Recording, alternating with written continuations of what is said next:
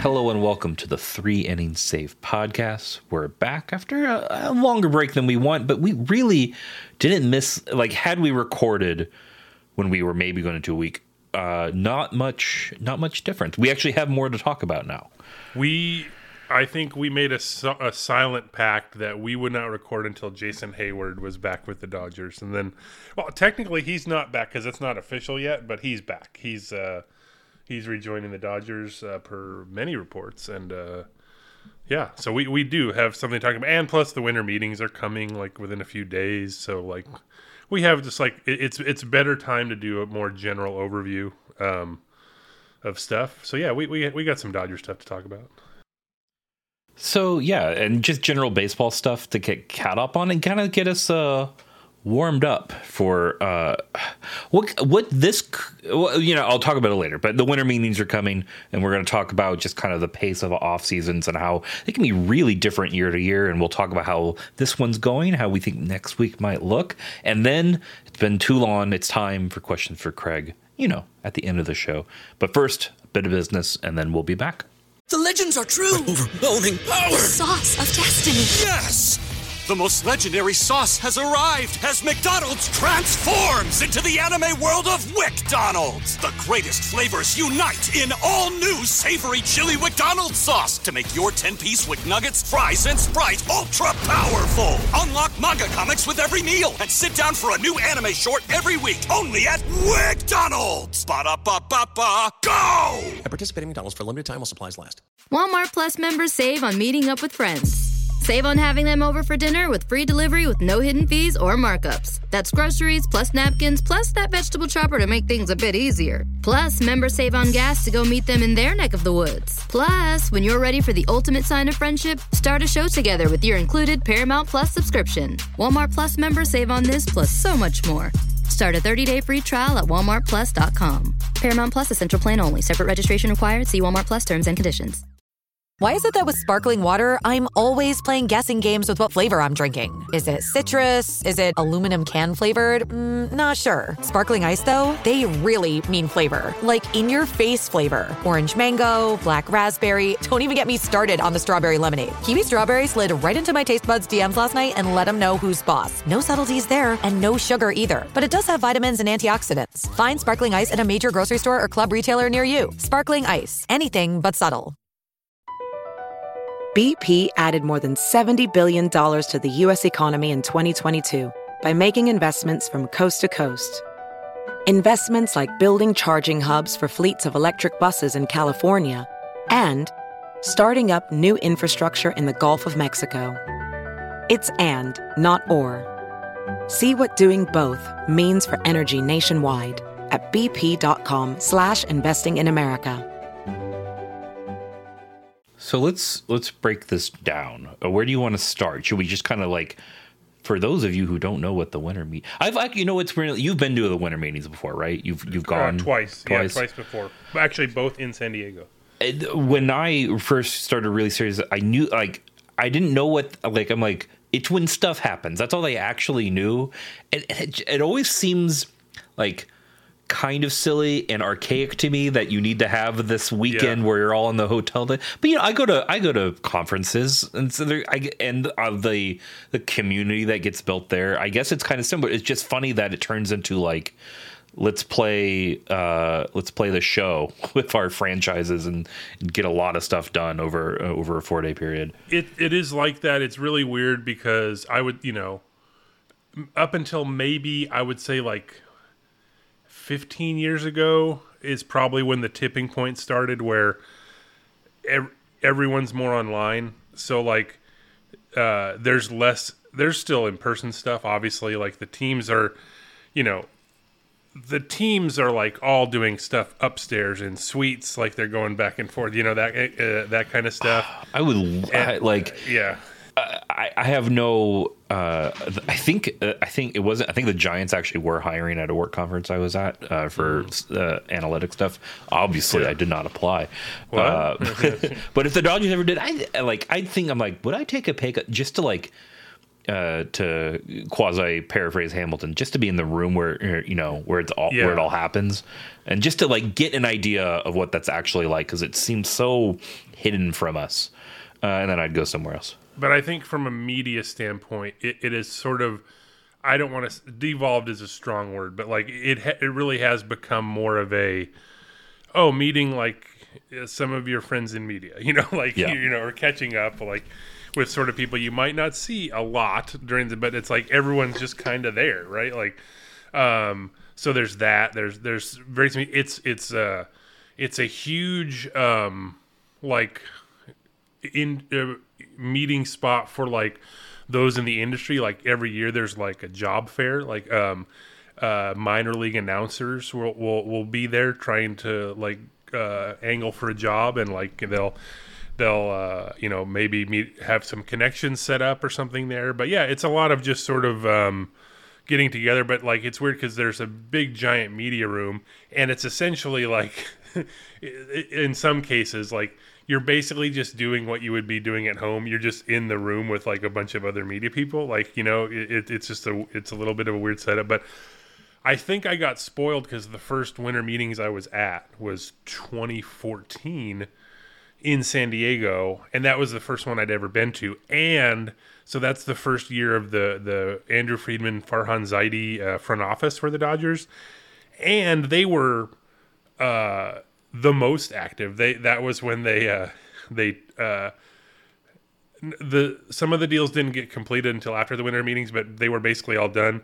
That was where we got in the sort of the local beat reporters will probably meet with the team, like some executive from the team, probably maybe not every day, but roughly once a day, like maybe 2 or 3 times total. And in like the first night, the quote was, I don't remember the exact quote, but essentially Farhan Zaidi like talking about the D Gordon rumors, like D is our second baseman, that kind of thing. And then literally the next day he was traded to the Marlins. and of course that deal is so like, it's big now because you think about it, like literally Austin Barnes is still around. Like he was in the, Kike Hernandez came in that trade. They like threw Dan Herron in and paid his entire salary. Like it was just like a real like reshaping of stuff that, and then they had they got Andrew Heaney in that deal famously, and then simultaneously traded him to the Angels for Howie Kendrick. They traded Matt Kemp for Yasmani Grandal in a big deal in that deal. It was just a whirlwind, man. Like it was crazy. So like to have that be my like first winter meeting, like, oh, this is like the most active thing ever. But this just happens. This is what happens. And I think since then, like they've maybe had like maybe that total number of transactions like in every winter meeting since, like that kind of a thing. But it is still pretty good. But there's the Rule 5 draft. That is not exciting, I would say, but it was something nice to see in person, just to be in the room. But like they're just saying stuff at a podium. There's no one. It's not like the players are there. Like we're taking such and such minor leaguer, and the minor leaguer like walks in, hey guys, like it's nothing like that. But that's interesting. But yeah, it's just like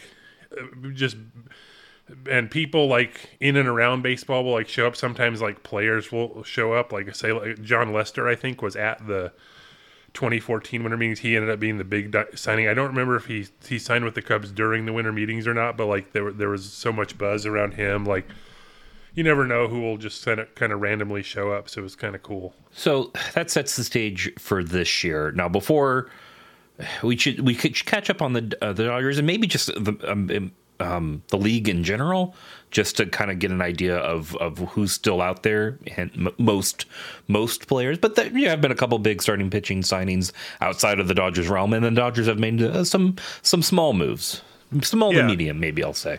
So the Hayward deal, like I said, is not yet completed, but so just setting the stage. So last year, it was the last year of his 8-year deal with the Cubs. It was 8 years. Oh man, what was it? 170. I don't remember. What was it? It was $22 million a year, his deal with the Cubs. So that the Cubs released him at the end of 2022. So the Dodgers signed him to a minor league deal, made the team. So he made the minimum for the Dodgers, and he got like the remainder of his $22 million from the Cubs. So now he's a free agent, and the Dodgers re-signed him. The reported deal is just a straight $9 million for 1 year. So that's where he's at. Like, he's sort of all the Dodgers free agents outside of like Kershaw, right, who's a special case. He was like the most likely, I thought, to return, just because it seemed like, aside from he had like his best year in a long time, and he was healthy and productive. He was good defensively. He was good offensively. They basically used him in a platoon role. He did not start once against lefties, and him being in right field. I guess it's the way of which way do you want to say it? Like, Mookie Betts playing more second base opened up, allowed Hayward to play right field where he's very good defensively, and the fact that Mookie Betts is also good defensively at second in addition to right field, like, it shows Mookie Betts' versatility, but also like having that sort of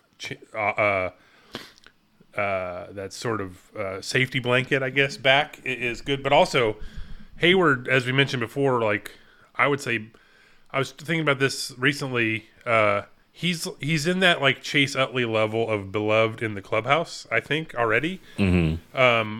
Last year, obviously there was spring training, but 2 weeks into the regular season is Jackie Robinson Day. The Dodgers, like all the players in full uniform before, like 3 hours before the game, they go out to the statue in center field of Jackie Robinson, and even the Cubs who they were playing, they went out too. Who spoke at the thing besides Dave Roberts? But Jason Hayward, new guy to the team, when they clinched the division before the celebration happened in Seattle in the clubhouse. Who addressed the team? Veterans Miguel Rojas in his first year back with the team, and Jason Hayward. Like, so his stature precedes himself. Like, he is literally, and he's like one of Freddie Freeman's best friend, like, especially in baseball. Like, they were, I think he was groomsman in Freeman's wedding. They've known each other since they were drafted by the Braves in the same year and played a few years in the minors together. So, like, Mookie Betts loves him. Hayward. So, like, it was like you sort of thought that was going to happen, that he was going to come back. Let's rewind a little bit, since it's been a little bit. Since we have talked, there was like the non-tender deadline. The Dodgers did not. It's like a triple negative. The Dodgers did not tender anyone. Like, they tendered them all. How about that? Yeah, that's right. Kind of an interesting verb. Yeah, so last year, I always find it weird writing about that. I try to say, I'll just say they tendered contracts to, instead of, and then, rather than, although, like last year, they did I believe, the Dodgers did not tender Cody Bellinger contractors, rather than Dodgers I guess that's the shorthand, but I don't know, getting into the weeds here. But, so one minor leaguer during the year, who we've already had our season review up. We're a little over halfway done at True Blue LA of one per day season review of a player. There's 70 total. We're nearing 40 now done. Ricky Vanasco was one of those. The Dodgers traded for him in June from the Rangers. He was on the 40-man for about a month, and then they sent him outright to the minors. And he did really well in AA and AAA down the stretch. He was hitting like 96 near the end with Oklahoma City. Really good. He switched to relief full-time after starting for most of his minor league career. Really good results. But then at the end of the year, he was a minor league free agent because he's been in the minors for 7 years. I was a little surprised at the time that the Dodgers did not just add him to the 40-man. Like, there's the date where you add like prospects to the 40-man to protect them from the Rule 5 draft. Mm-hmm. This was before that, because he became a free agent like about a week before that. But then they just re-signed him like with that same week, like to a new deal. But he hasn't pitched in the majors yet. But good, like, young pitcher, potential, sort of relief person, going forward. So that's interesting. They did add Landon Knack and Nick Frasso, sort of two more of this group of like talented young pitchers. Like those two were part of the AA Tulsa rotation to start the year. That I believe Andrew Friedman, he said it's the most talented like pitching staff he's ever seen, like in the minors, and they're just added to the pile of like really exciting sort of younger pitchers who the Dodgers have like as depth. Now we'll talk a little bit later about how the top of that depth chart needs to be sort of augmented this offseason, but like those are two exciting arms.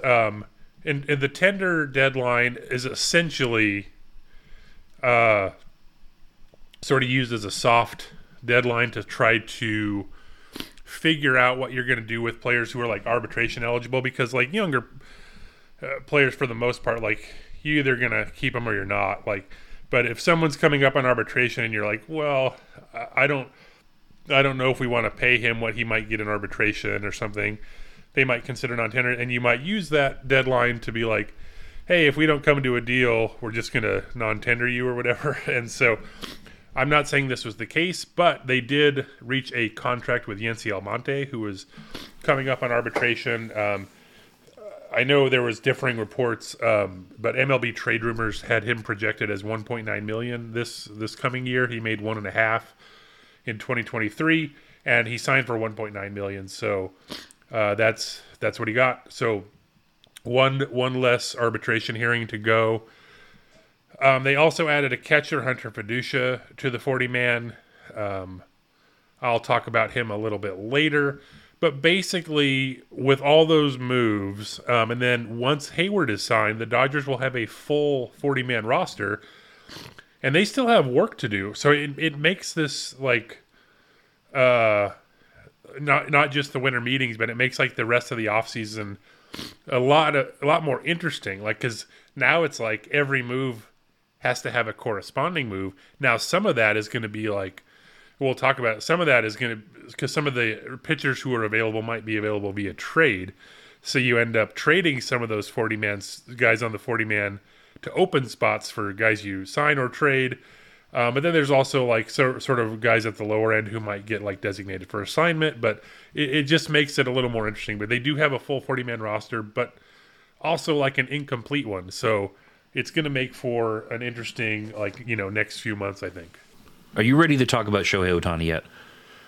Almost. So he's one of the guys who, should the Dodgers sign, they would have to create a 40-man spot. I think they'll find a way to make that. I don't know. Make room for him.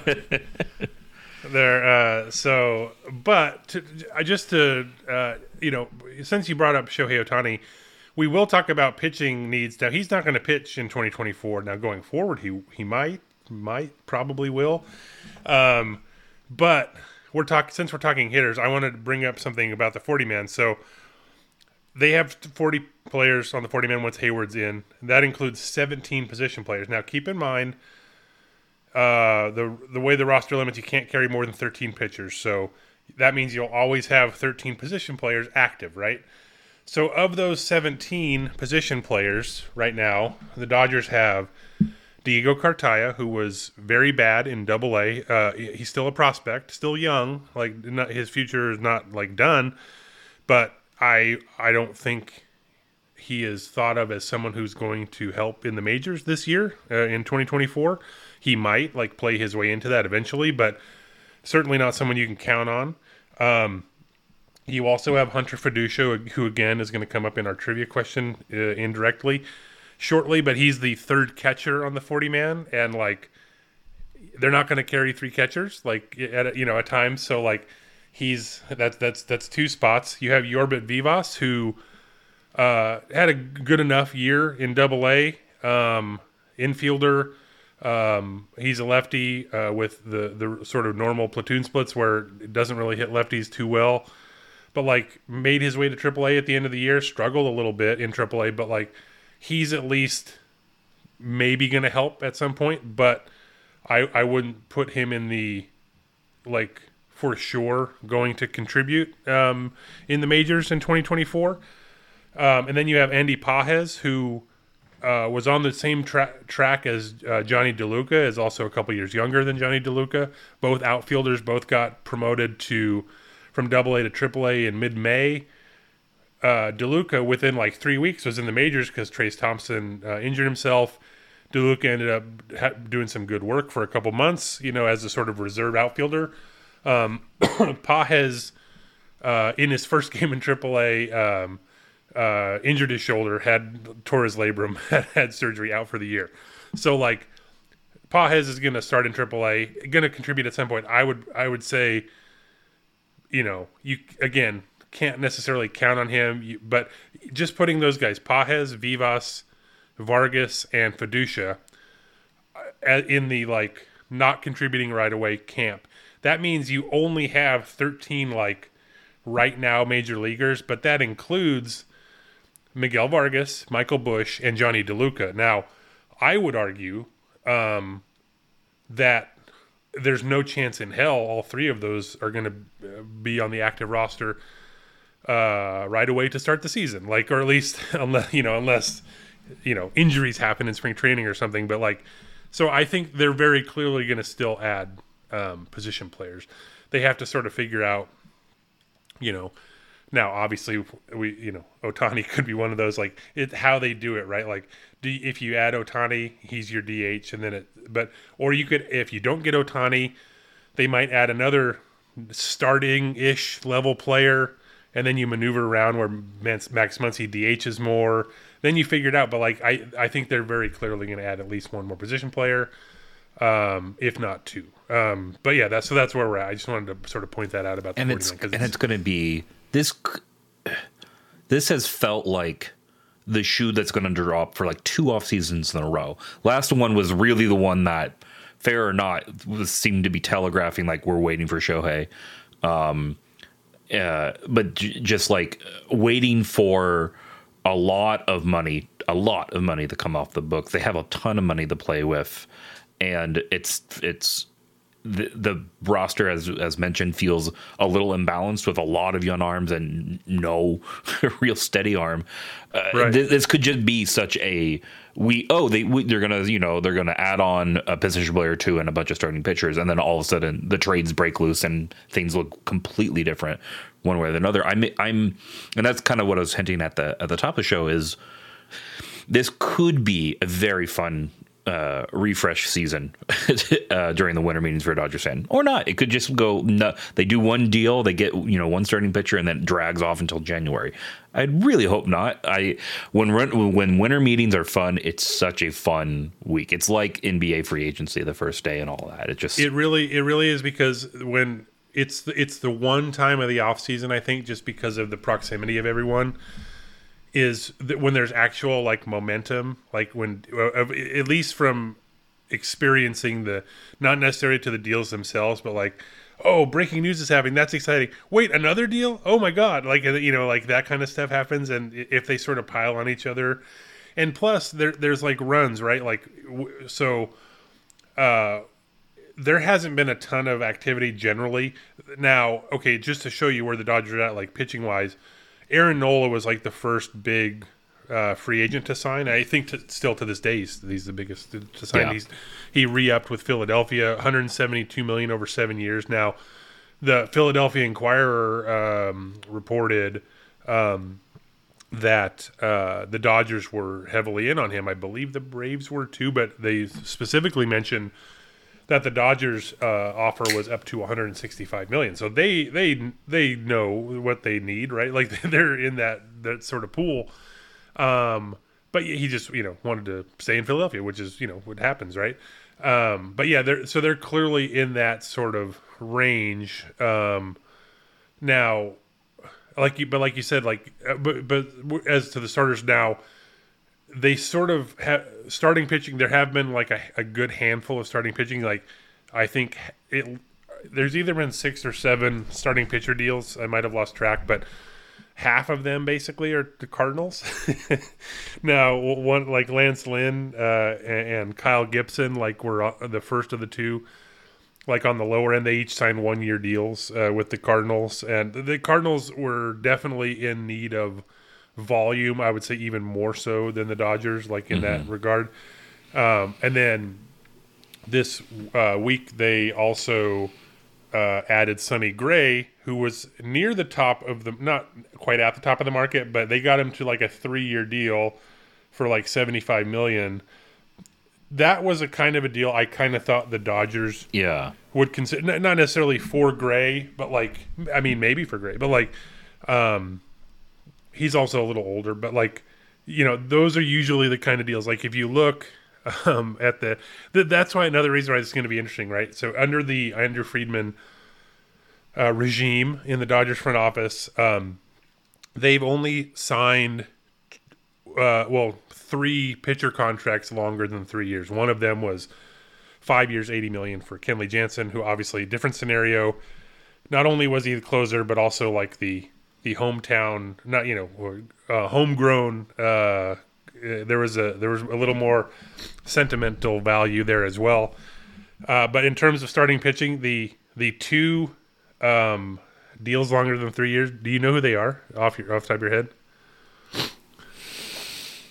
I feel like I should, because I've been, refreshing news sites a bunch. I'll give you the first one, which was literally the first one was Brandon McCarthy, 4 years, $48 million. Okay. And then that's the next winter they signed Scott Kazmir for $48 million, but his over 3 years. So he's not one of the other guys. But the other one was Kenta Maeda, 8 years. Yeah. $25 million. With like crazy incentives. Yeah. And not on the market anymore. Went to Detroit. Sad. That would have been fun. So that was a fun note this week because he signed with the Tigers, 2 years, $24 million. So his 2 major league contracts guaranteed $25 million and $24 million, just slightly different. I went back and looked. It's weird because the 2020 season mucks everything up. Because it was a shortened season, so everything's prorated. But also, I'm not sure his contract, guaranteed $25 million. He also had up to like $10.15 million every single year in incentives, most on starts and innings. There was also like $150,000 for making the opening day roster. I went through and counted it up. I think so. Outside of 2020, he was at like just over $50 million. For those 7 years. And I think depending on how the 2020 breaks out, he probably made between $3 and $4 million. So over that 8-year deal, like again, one of the most team-friendly deals I've ever seen in my life. He was also like his medical history was such where... It's not the Wakefield deal, but it ain't far off. Yeah. Yeah. So he ended up making around like $54 million over the 8 years. He did... That includes when they traded him to the Twins, he got $1 million bonus because he was traded. That was the Dodgers have not done I think it's technically a policy, but they don't do like no trade clause. So that's like a Stan Kasten thing, I think. But they do include in there like $1 million bonus if traded or something like that. So that kind of a thing. But so yeah, I just thought that was interesting. But yeah, so good for Maeda. But yeah, so that's kind of how stuff goes sometimes. I think just today, maybe that's why we're up to like 7 now. Luis Severino, who was like kind of up and down for the Yankees, like he signed I think $13 million 1-year deal with the Mets. So like there's been a lot of deals like that, going on where although the Braves signed Reynaldo Lopez, who's been a reliever the last few years, but they signed him to like a 3-year like $30 million deal, and I think they're going to use him as a starter. So like, depending on your list of available free agents, like adjust accordingly. But that's sort of where we're at in the pitching market. But there's still like names out there. Now, I will say, I sort of made a joke in one of our MLB meetings at SB Nation. I was like, I think all free agents all free agents in Major League Baseball should use some form of the posting system to where there's a 45-day window once they start. And like, so that way, you know, when they're going to sign by. Cause like you said, sometimes the season the off season just drags on, you know, there's just not a lot of stuff happening. Like the weird one was 6 years ago now, when Machado and Bryce Harper were free agents and they didn't sign until February, like literally into spring training. And like, that was like a tipping point where the players are like, is there collusion? Like, why is this not happening? So the big one at the top of the pitching market is Yoshinobu Yamamoto. And he posted on last week, he has to sign by January 4th. And then there's two other Japanese pitchers, Shota Imanaga, and then the other one is Naoki Uesawa. They have to sign by January 11th. They're like a little bit lesser down. I've seen Imanaga's name on some like free agent rankings list. I haven't seen Uesawa's name, but like I prefer that style where you know when they're going to sign by roughly. So. Just as a note, like Yamamoto has won the Sawamura Award for like the best starting pitcher in the Japanese League the last 3 years. It's like sub 2 ERA every year. He's only 25, so like he is going to get a pretty big contract, you know, like top of the market type of a contract. Now it's a question of like, is he going to get paid more than Blake Snell, who just won his second Cy Young Award? Maybe not, but like it's going to be up there, you know. Yeah. Like so some of the names that Dodgers are going to be linked to, it's going to be like they're going to have to do a pitcher contract longer than 3 years, I think, to get, you know, for some of these people. So we'll see. Now, obviously, Shohei Ohtani is a separate case because he does everything. Not necessarily for 2024 because he's not going to pitch, but I just want to bring up because Alden Gonzalez at ESPN had an article this week sort of outlining he's just like 5 potential contract types for Ohtani, because I think he put like he's a unique player, so he probably deserves a unique contract or whatever, like. Because there's so much mystery around Ohtani. He has not spoken to media since August 9th, I believe. He didn't even, after winning the MVP, he didn't even do the conference call. And like that caused a little bit of a flap. But I don't know. Like, it's just weird. But one of the styles of contract that Alden Gonzalez noted was Chad Green of the Blue Jays, who was recovering from Tommy John surgery last offseason. So I'm just going to read to you. So this was Green's contract last offseason. So, quote, after paying Green a salary of $2.25 million in 2023, the Blue Jays had a 3-year, $27 million club option at their disposal, which they declined. Green then had a $6.25 million player option for 2024. He declined it as well, which gave the Blue Jays the option of exercising something near the middle, valued at $20 million over 2 years, and that's what they did.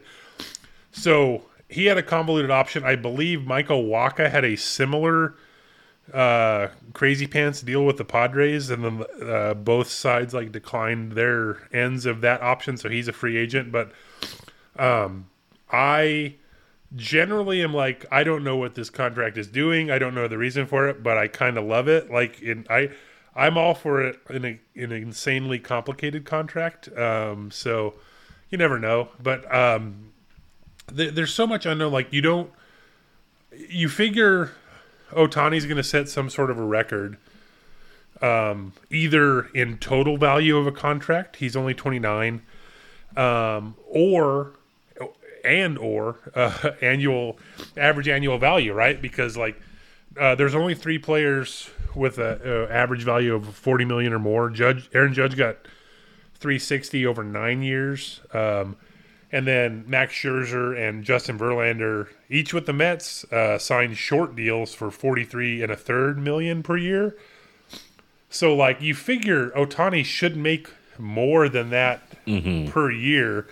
Now it's just a question of how long the deal is, right? Like, and like, so I really have, people have always thrown out like numbers forever, but they said like Mookie Betts was going to be the first $400 million player. It didn't happen. He got 365, but it's also, there's some, there's deferrals in that, but technically there hasn't been a $400 million contract. Now, Mike Trout technically did sign a like $426 million deal, but that he still had 2 years and 60-something million left on his old deal. So it's not, we're just talking about, that's an accounting trick, really. Yeah. So, but like, it wouldn't surprise me if Shohei Ohtani signed for like 500 plus million. Some of the like MLB trade rumors, I think ESPN, like they had him signing like 500. I was looking at, various, like, I think Fangraphs, like various contract projections, and they're like 10 years, 520, I don't know what would surprise me with him, because there's just, I don't know how you value him. He's one of one, like, like it's really crazy. Like if you look over the last 3 years now, obviously he's not going to pitch in 2024, but I think he has a 157 WRC plus and a 151 ERA plus. Like what? Like what is? Oh, and his average now, again, not pitching in 2024, but I think he's averaged, I think it's 25 starts and like 143 innings over the last 3 years. Now, that's not like a ton, but when it's a guy who's hitting 40 home runs a year is doing that.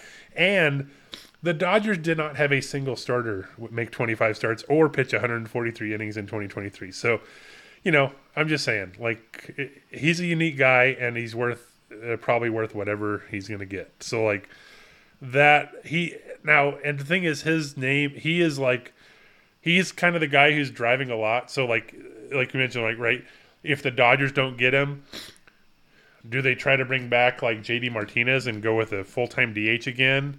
Or do they just go in another area? Now, other teams are going to be in on him. Like, how do they pivot? Like, so there's, like, people waiting, maybe even, like, Cody Bellinger, right? It's a very thin market for hitters on the for free agents. Cody Bellinger might be the top outside of Ohtani. So, like, is he waiting for, like the Yankees to not get Shohei Ohtani or something? Or, like, you know what I mean? Like, a lot of things are kind of waiting on Ohtani, but, like, you just don't really know. And, as I had kind of hinted at, free agents aren't the only way that's going to happen, right? Yeah. Been a while since, like, a nice, juicy blockbuster, real one has been a while. Yeah. And, by that, whatever, 4 years. But, I think we're due. Yeah. So there's a couple avenues here, right? Like, okay. Speaking of convoluted contracts, just before we get into the trades, it'll sort of lead into why one of these players is available. But Brandon Woodruff had shoulder surgery. He's going to miss probably the entire 2024 season. He was among the non-tenders on the non-tender deadline by the Brewers. So and of course, when that happened, like, everyone's thinking like, oh, someone's going to sign him to like a 2-year deal, because he would have been he was one more year of ARB than free agency. So someone's going to do the Tommy Kahnle, the Blake Trinan, I believe, the signing to multi-year deal, hoping it works on the back end, but like maybe a lower salary in the first year, but bigger salary in the second year. He rehabs for you and then pitches for you in 2025 or whatever.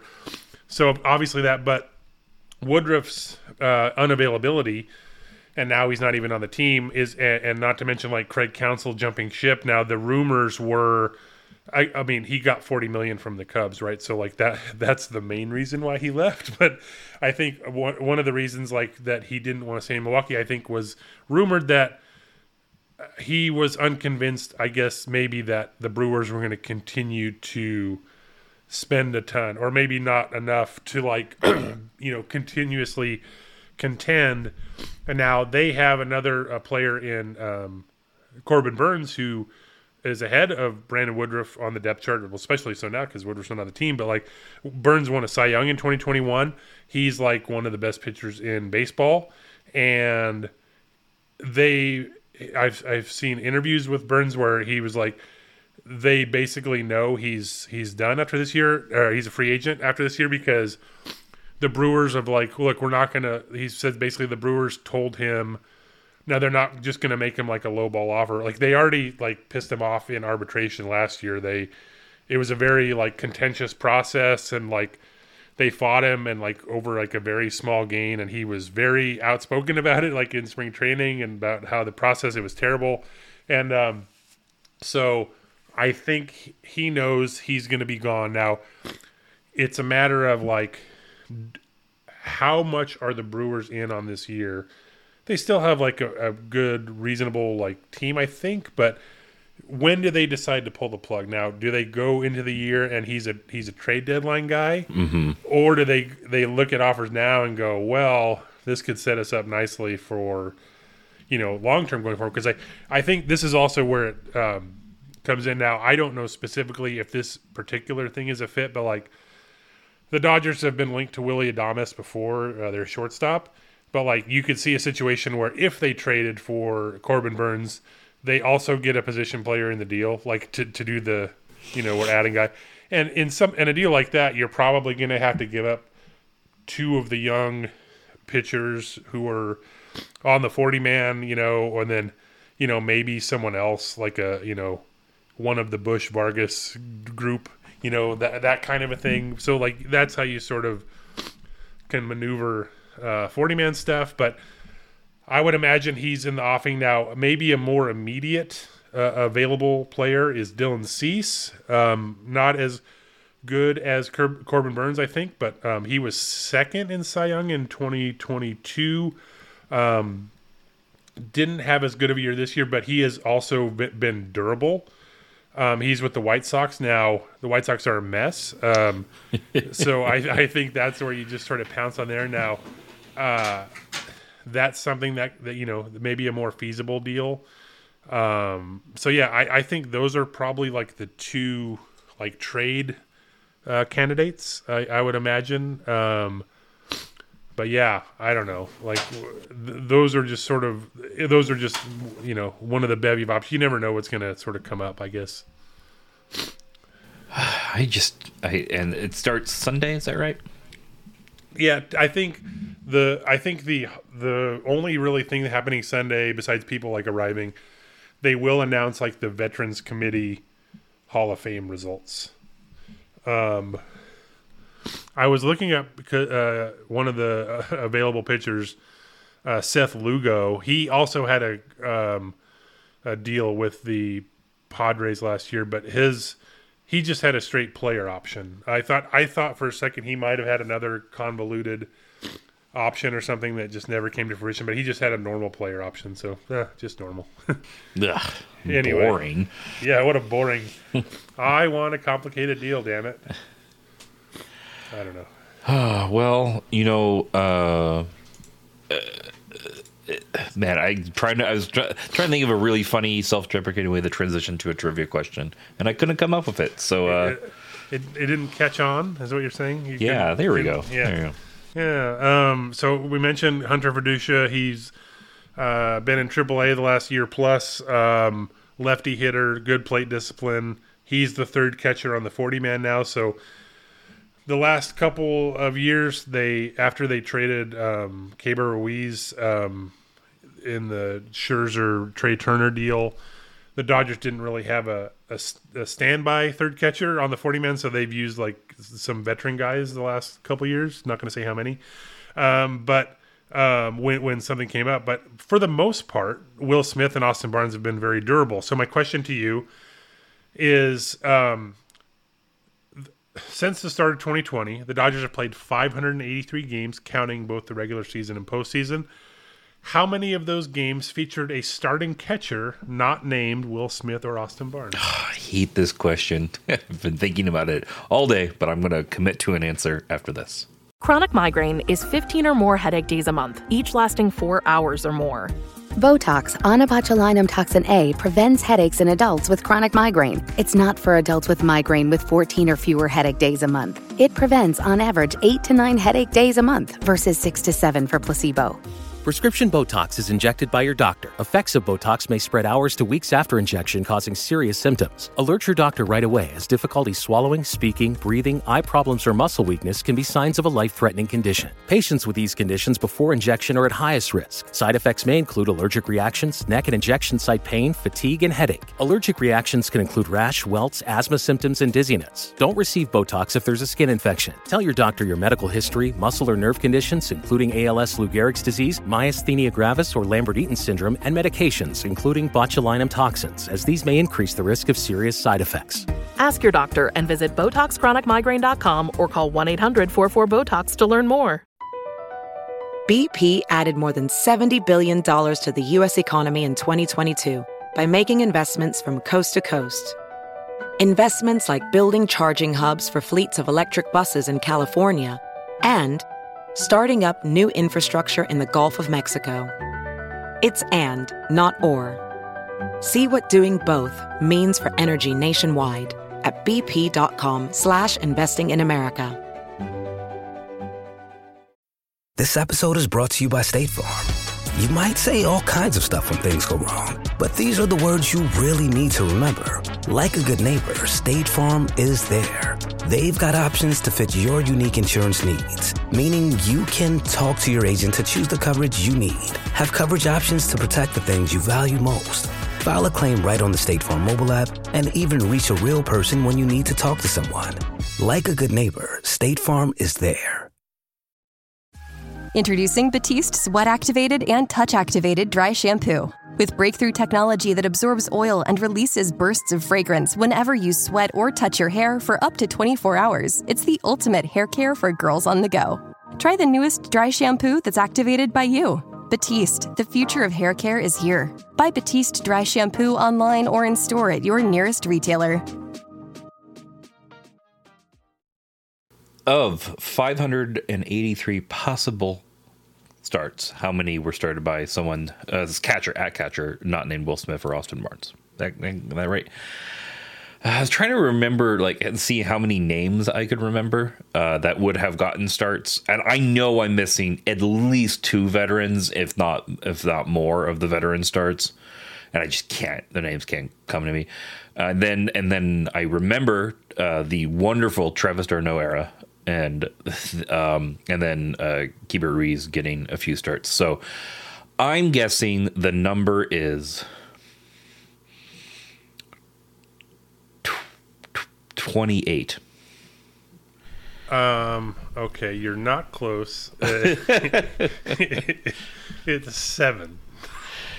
Oh man! So what's funny is that when I read my gut number was 10. I was like 10. Yeah. No, there have to because the thing is, I think why I inflated it was remembering that they brought on someone so and so, but that person didn't have to get a start, right? They could have been on, and they stretched whomever was actually healthy out long enough. So d'Arnaud was on the Dodgers 40-man for less than a week. He was active, I believe, for 1 game.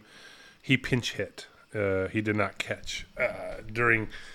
There's only 3 catchers, none in 2021. Keibert Ruiz started twice in 2020 and hit a home run in his first major league at bat in Anaheim.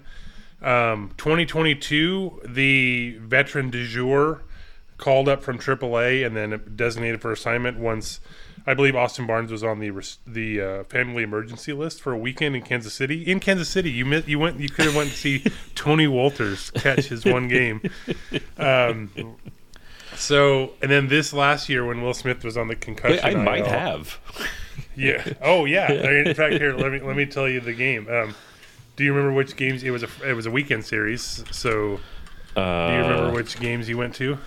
I went. If it's the series I'm thinking of, they won the first 2 games, then lost the Sunday game. That's right. I went to the Wins.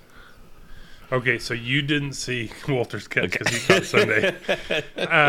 He did play at second base on Saturday because he pinch hit late. The Dodgers won 13-3. and the last inning, the last 2 innings on defense, or maybe last 1 inning on defense. No, it would have been 2 innings, second base. So I believe he has not played in the majors since. So possibly you saw Tony Wolters last. Well, you didn't see Sunday, so maybe not. Yeah, this year I saw it from a sports bar in Lawrence. It was hot that day. Not as hot as the following season. The Sunday game was just absolutely no way going to do it. But I remember going it just seemed unpleasant. And then, as we go watch them get destroyed, I was like, this is a much better place to do this. Did that sports bar have any Dr. Pepper? No. This is Jefferson's, the Joel Embiid approved hot wing joint. I believe I just said feud instead of food, by the way. But this year, Austin Wins was the fill-in when Will Smith had a concussion. He stuck around for a couple weeks or a week and a half. Started 4 games behind the plate, so that's it. 98.8% of starts by Will Smith and Austin Barnes. Amazingly, I would say, very reliable. I would, they're available. that's what's, even this year. Maybe Will Smith broke a rib and was slumping for a long time. Maybe sit down. It's okay to sit for every once in a while. I don't know. All right. Well, it's my turn to table the turns. Oh, what? Oh, I'm ready to eat some crow. I think you'll do okay because it's time for questions from Craig. We love them. Questions from Craig is what it's time for.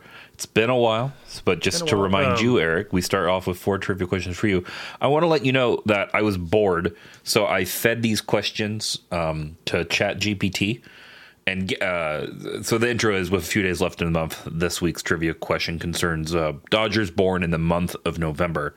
Can Eric guess these Jacob era, the wild card era, 11th month birthday boys in blue with the help of a few clues? So the clues leave out that context, so I reworded them a little bit. And I want to let you know, ChatGPT got the first 2 on the money, and they royally screwed up the last 2. I hope to never know what that is. But I have to tell you, it's coming with all of our jobs. So. I know that. I want to be surprised when the Reaper comes. And no, I will say I did not look at. I'm a cut and paste guy, and I will say I maybe read the least amount of any words in any of these questions this week. So I literally don't really know what's coming. So this is going to be fun. All right. The first question that the robot got right. This current Dodger has 1 career save with 3.22 with a 3.22 ERA and 1 postseason win. Can Eric name this player? Current Dodger with 1 career save. Wow. Okay.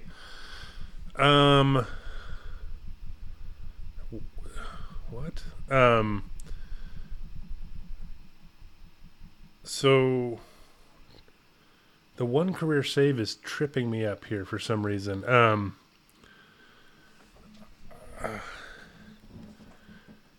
Now, nope. Wouldn't have been him. Okay, wait a minute.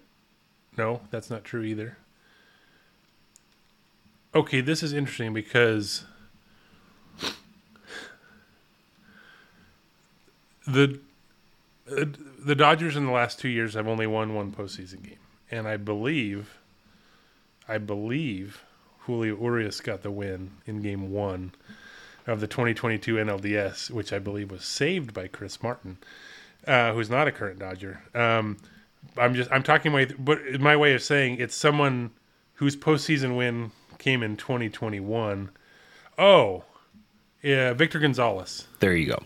Yeah. So his postseason win was Game 6 in 2020. Pretty notable win. Yeah. That it just took me a long way to get to that, but that was my logic of it, going backward. Yeah. This player has the second highest OPS plus with a minimum of 1,000 plate appearances of all Dodgers since 1995. Also named the 2 All-Star teams. Eric, who is this November birthday Dodger? Now, okay.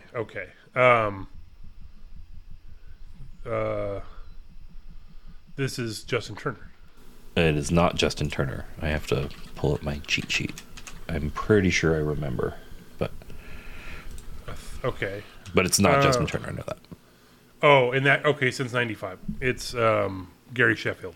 There you go. Yeah. All right. I'll let you know that.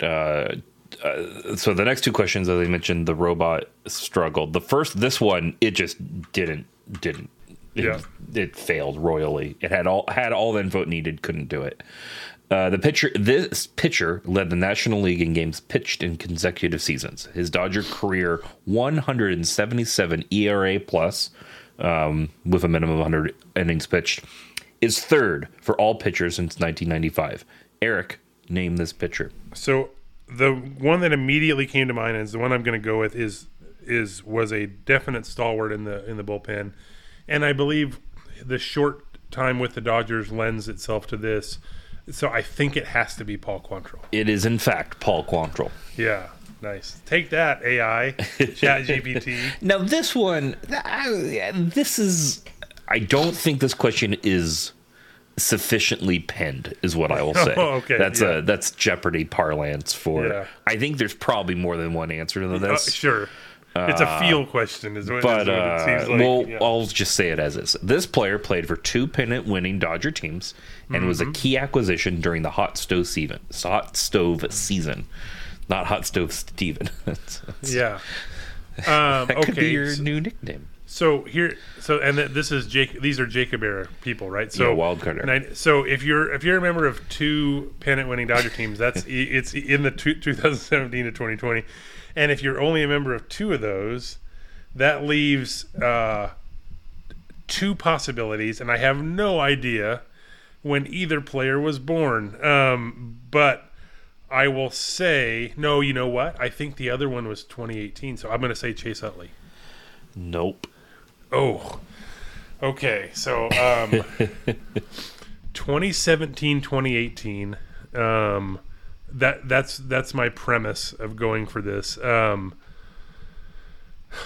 So the only other name that came to mind, and for some reason I thought he wasn't acquired till 2018, but I'm just going to say it anyway. David Freese. No. Huh. Okay. Let me think through 2017. You're on the right track. I'm gonna let you cook. Yeah. So I will say this: that was in my 2-week hospital stay during the trade deadline of 2017. And I was keeping track of stuff, from my hospital bed, but that's when they did the Rich Hill trade, the Yu Darvish trade. Man, who else did they trade for? Oh God. Okay. Was a key acquisition. Wait. Okay. He's saying during the for some reason my head read that as like mid-season pickup, but Craig is saying that as like the off season, right? Hot stove season. This was off season. Yes. Okay. Oh, in that case, no, because the other weird thing about that is I think this is not an answer, but Logan Forsythe would qualify as a hot stove acquisition, but he was also traded during the 2018 season for Brian Dozier. So I'm not going with him. Oh God. Okay. 2 pennant winning Dodger teams. Key player, says Craig. And who in the world? So, this is terrible. This is just awful. So Forsythe's at second. You have Corey Seager at short. You have Justin Turner at third. You have so Adrian Gonzalez and then Cody Bellinger at first. There's one more position in the infield, Eric. No. What? No, there's not. I mean, someone has to catch the ball. Yeah, but that was Grandal and Austin Barnes. Yeah, and Yasmani Grandal was born in November and was played for 2 Man, the guy who Austin Barnes started over in most of the World Series, like in each year, Grandal, come on. Hey, you and ChatGPT. It's a good question. Dear ChatGPT, criticize this question. I'm angry at this question. I'm not angry at Craig. I'm angry at society. All right, moving on to somewhere. I have a web browser open. I have too many windows open. Shohei Ohtani, hey, we haven't talked about him, is now a 2-time unanimous AL MVP, and he is amongst the most unique players to ever play Major League Baseball. That said, with the state of the Dodger roster, is he a good fit for 22? Yes. Yeah, unequivocally, yes. If he never pitches again, he's unequivocally great. He's a great fit for the 2029 Dodgers. He's a great fit. I don't know why I was looking at this. I swear this is going to tie back to this question and what you were getting at. It was I have to figure this out. It was like chess baseball. I was Googling for baseball players who play chess. I know Joey Votto does, Manny Machado does, and I was like looking for something to what is the highest ELO of a baseball player ever. And then apparently on there was apparently in 2020 a Twitter thing that I missed on. I was probably off. I was mostly off of Twitter at that point, I think. Yeah. That was in a hypothetical situation. If a game that went into extra innings was instead decided by a chess match, how much money would the best chess players in the world make? Was the question posed. Because, is it better to try and get a good baseball playing chess? And then it's determined, no, that's too freaking hard. You literally would dedicate one of your roster spots to the dedicated chess player.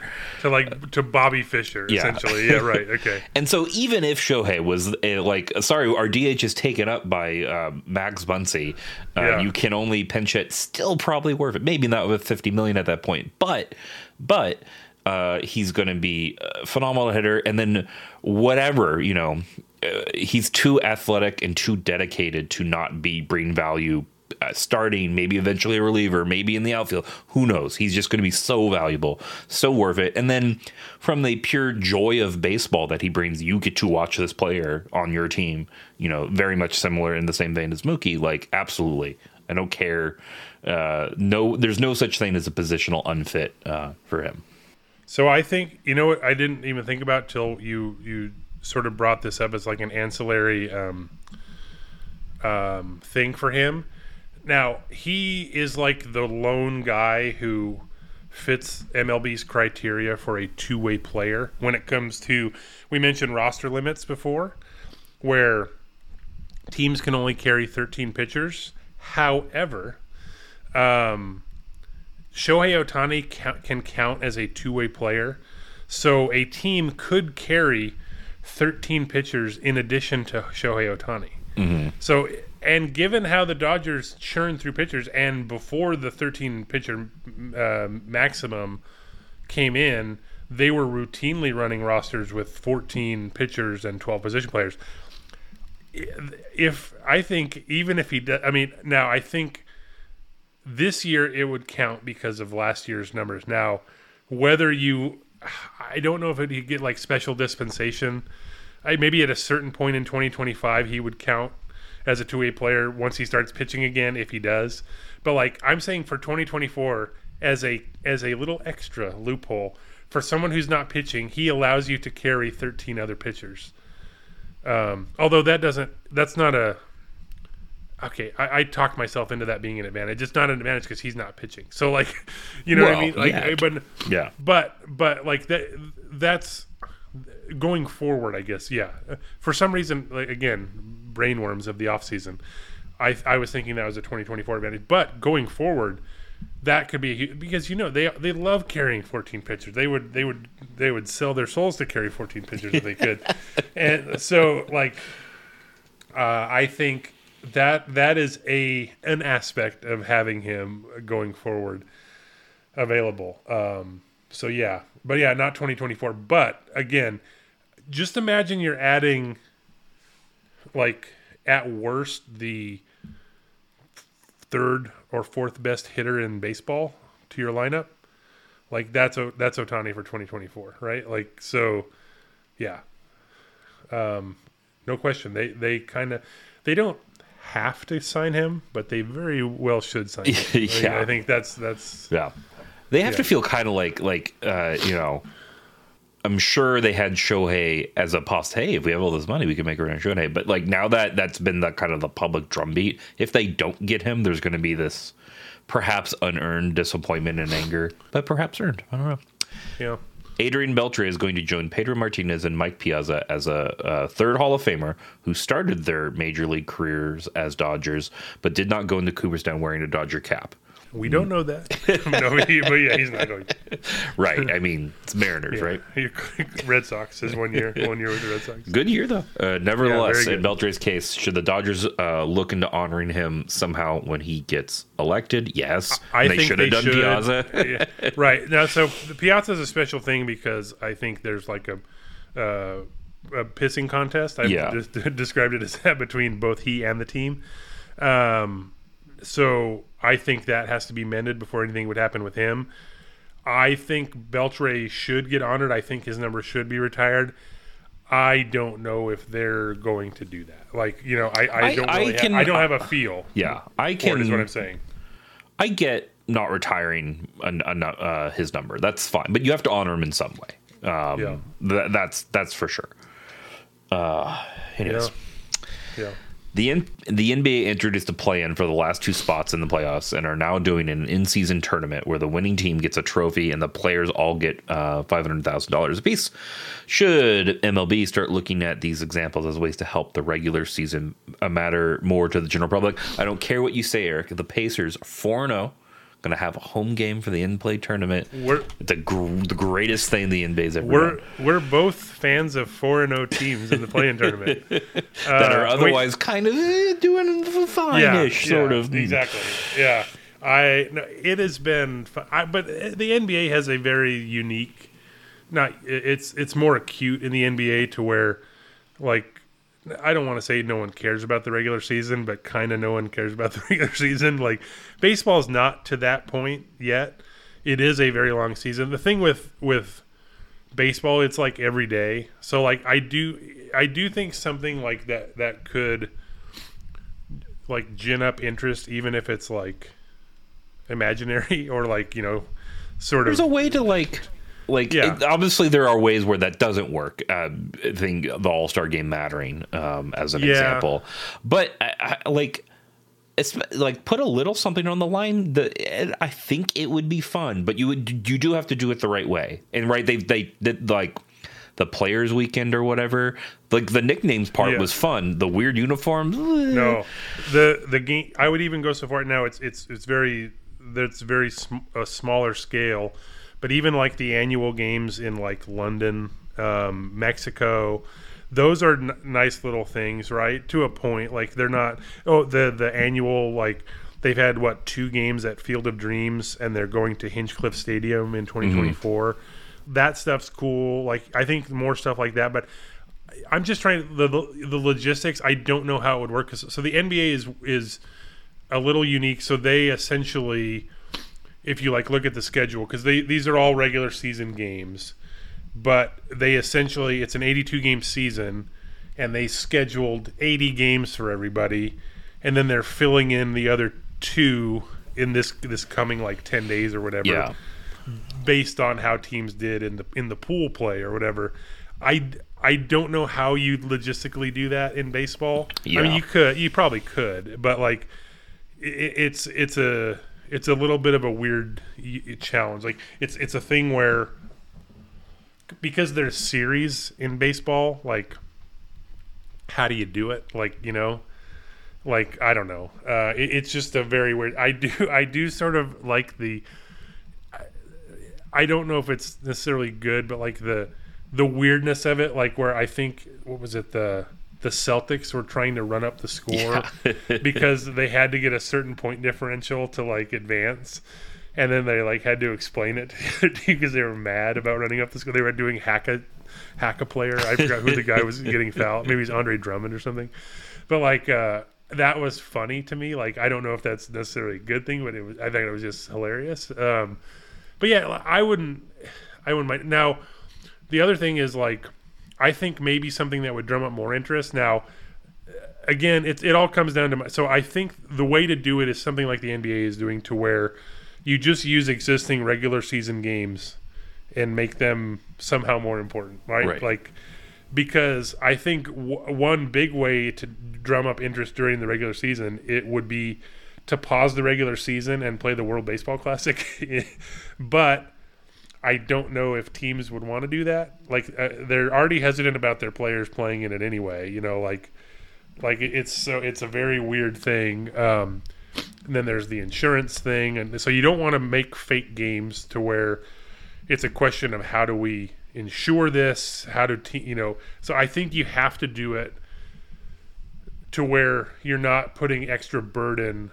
The players and the teams are still playing for like the same goal overall, like regular season wise, but maybe adding some different thing. I literally don't know how it would happen. Maybe it's like maybe it's just a little bit of a longer tournament. Maybe it takes place over 3 months, where you have like 2 designated weekends for each of the first 2 months, and then you base, that's your pool play, and then you base like August, like you clear a weekend, like a weekend or two in August to like fill in the schedule. I have no idea how that would work, but like that's sort of how you would do it, I think, if you do it. Yeah, something like that. I've been thinking about this because the NBA's big pitch is like, this is a thing we're taking from European soccer leagues. It's a big hit there. But I think one reason why it does work, I think, really well in soccer, and it's the same, the NWSL also had it, also with soccer. But again, a big difference, depending on the cup, the Premier League teams will send the kind of like their B team and get them reps there until it starts mattering, and then it kind of matters. But the big difference is that the regular season is the championship, and it really, really matters. So this gives another angle. But when you're just adding on more elimination tournaments on top of elimination tournaments, there's still this just kind of random factor. And as we've talked about before, I get the delicate balance baseball has to play with, getting more teams involved so that there's more teams excited to enter in the playoffs, but with also making 162 games mattering. And I do feel like we're on the wrong side of it right now, but not by much, and I hope they figure it out. But just another kind of chaotic tournament. It's probably fine, but maybe not the number one thing they could be doing, like getting rid of blackouts. Yeah. Although, in a weird way, that could sort of be solving itself by in the worst way possible, in that various teams, regional sports network, are dying, and like they just keep going away, and then like MLB like assumes control, and then you have it. It's an easier process when like over half the league is like, you don't have to worry about redoing a contract, but like to make stuff available locally now. I believe the Dodgers are going to, or at some point, they already have to be able to stream games in market. If you're a Spectrum like customer or something, so I think they're close to being a thing where you could just. There's going to be a thing where you could just do Dodger games. Now, honestly, like I have Spectrum for cable and internet, and I've switched my mobile phone there because there's like a bundle deal or whatever. But like I would look into. Wow, tell me about the money you're saving with Spectrum. That's right. Come on, get a new sponsor. I save that by being on. Calling their tech support, because sometimes stuff does not work. But no, not with our friends at Spectrum. With the code 3 inning save. While I'm eating my Farmer John. See, we killed Farmer John for years after they didn't sponsor us. They should have sponsored us. That's what I'm saying. Spectrum, sponsor us, so you won't go under. But no, I would strongly consider ditching cable if. The main reason I have Spectrum is to watch Dodger games for when they're on the road and stuff. Like, I would strongly consider ditching cable and just do the whatever the in-market Dodger packages. Like I would consider that like as an option. But yeah, I agree with you. Focus on the blackouts, then work on the tournament, and then we're good. I'll be in New York for most of this week, and we'll probably have a few slices of pizza during my travels. From Sbarro? You both fans of New York thin crust pizza? Yes. What are you about eating deep dish pizza with a knife and a fork? And is there anything wrong with having pizza being the star of a holiday meal? Pizza give me the star of every meal I ever have. Yeah, It's fine. Even if pizza was an ancillary dish at a holiday meal, it's the star because it's pizza and it's delicious. I would say New York style is close to my favorite. I think I like on the thinner side, even for New York pizza on the thinner side. But still definitely like it. I love Chicago pizza. It's just not pizza. It's a different thing. Yeah. It is, but it's good. It's really delicious. Good. There's not a lot of places close to me that have, like, I don't have a go-to, like if I'm craving a deep dish or something, so I haven't had one in a while. I've never really had a great one outside of Chicago. Okay. I'm sure they exist. I'm not saying like it's the special water or whatever. Just I've never been impressed. But the ones I've had in Chicago have been delicious. Yeah, I know what you're saying about the New York style thin crust. Like that is an excellent pizza. I've never had pizza in New York, I will say, but I know of the style, right? Yeah. You're exactly right. But like growing up, I was more the chain guy. It was Domino's and Pizza Hut, and that obviously. And Pizza Hut's thin and crispy, an absolute all-star. That's what I was going to say. That was my favorite for a long time. Is their thin crust. The Domino's one is weird because it's essentially it's not cracker. It's like a flatbread. I was going to say cracker, right? But it really is a very different. It's not. It's like a weird thing. Plus they cut it in squares, like. But no, Pizza Hut, that thin crust is very. It's a very specific nostalgic taste that I still enjoy. But yeah, the being able to there's places I went to the Pizzeria Bianco with Craig in I've never Phoenix. been. I've always wanted to go and I just never made it there. There was also another place which I don't remember the name of that I also went to with Craig in Phoenix during spring training one year. And similar style to where they have the wood-fired oven in-house. The pizzas are delicious. They're great. They're very thin, but also the crust, you could fold it, but it's also there's there's a crispness to it, which is if you get that, that's heaven, right? It's great. But yes, I agree with you. Pizza should be the star of every meal, including breakfast. And yeah, now we're recording this too late to I am still debating it, but maybe tomorrow. Yeah, but no, I was thinking I'm gonna get pizza tomorrow. Thank you, Craig. But that's it. Are you going to call them using the cell phone brought to you by Spectrum? That's right. I'm going to call them. I will say I switched. I know it's been a year since I switched because part of the deal when I switched was I got free mobile service for a year. And I just got a notification that my mobile bill is due in 3 weeks. I was like, oh, it's over. No. But no, we're back. That's what I'm saying. We'll probably record soonish. Once we'll the Dodgers do something. Winter meetings wrap up episode on our probably recording on our normal sort of more weekendish time frame, unless. If a certain one, I can think of one player in particular. If he signs with the Dodgers, I might demand an emergency pod. Oh, and I tweeted this. I've talked about this previously, but just my official Dodgers holiday wish list. I mean, obviously we're not going to go too deep into it. They should sign Ohtani, obviously, but my two things they need to do is sign left-hander Will Smith and sign utility man, infielder, outfielder Phillip Evans, so they can have Evan Phillips and Phillip Evans on the same roster to go with both Will Smiths. And that what reminded me of that today was Max Muncy the younger is a non-roster invitee in A's camp. So I am looking forward to February 25th, because that's when the Dodgers play the A's at Camelback Ranch in spring training, and we could see Max Muncy versus Max Muncy. But you can keep track of the winter meetings while you're listening to this podcast, probably eating a pizza. You can eat a pizza with a knife and fork, even if it's thin crust. Do what you got to do. Just enjoy that pizza. And thank you for listening to the 3-Inning Save.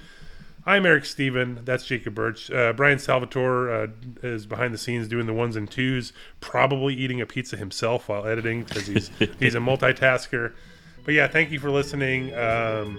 We will be back with you soon once the Dodgers sign and or trade for someone. We'll be here to talk about it. Thanks for listening, everybody.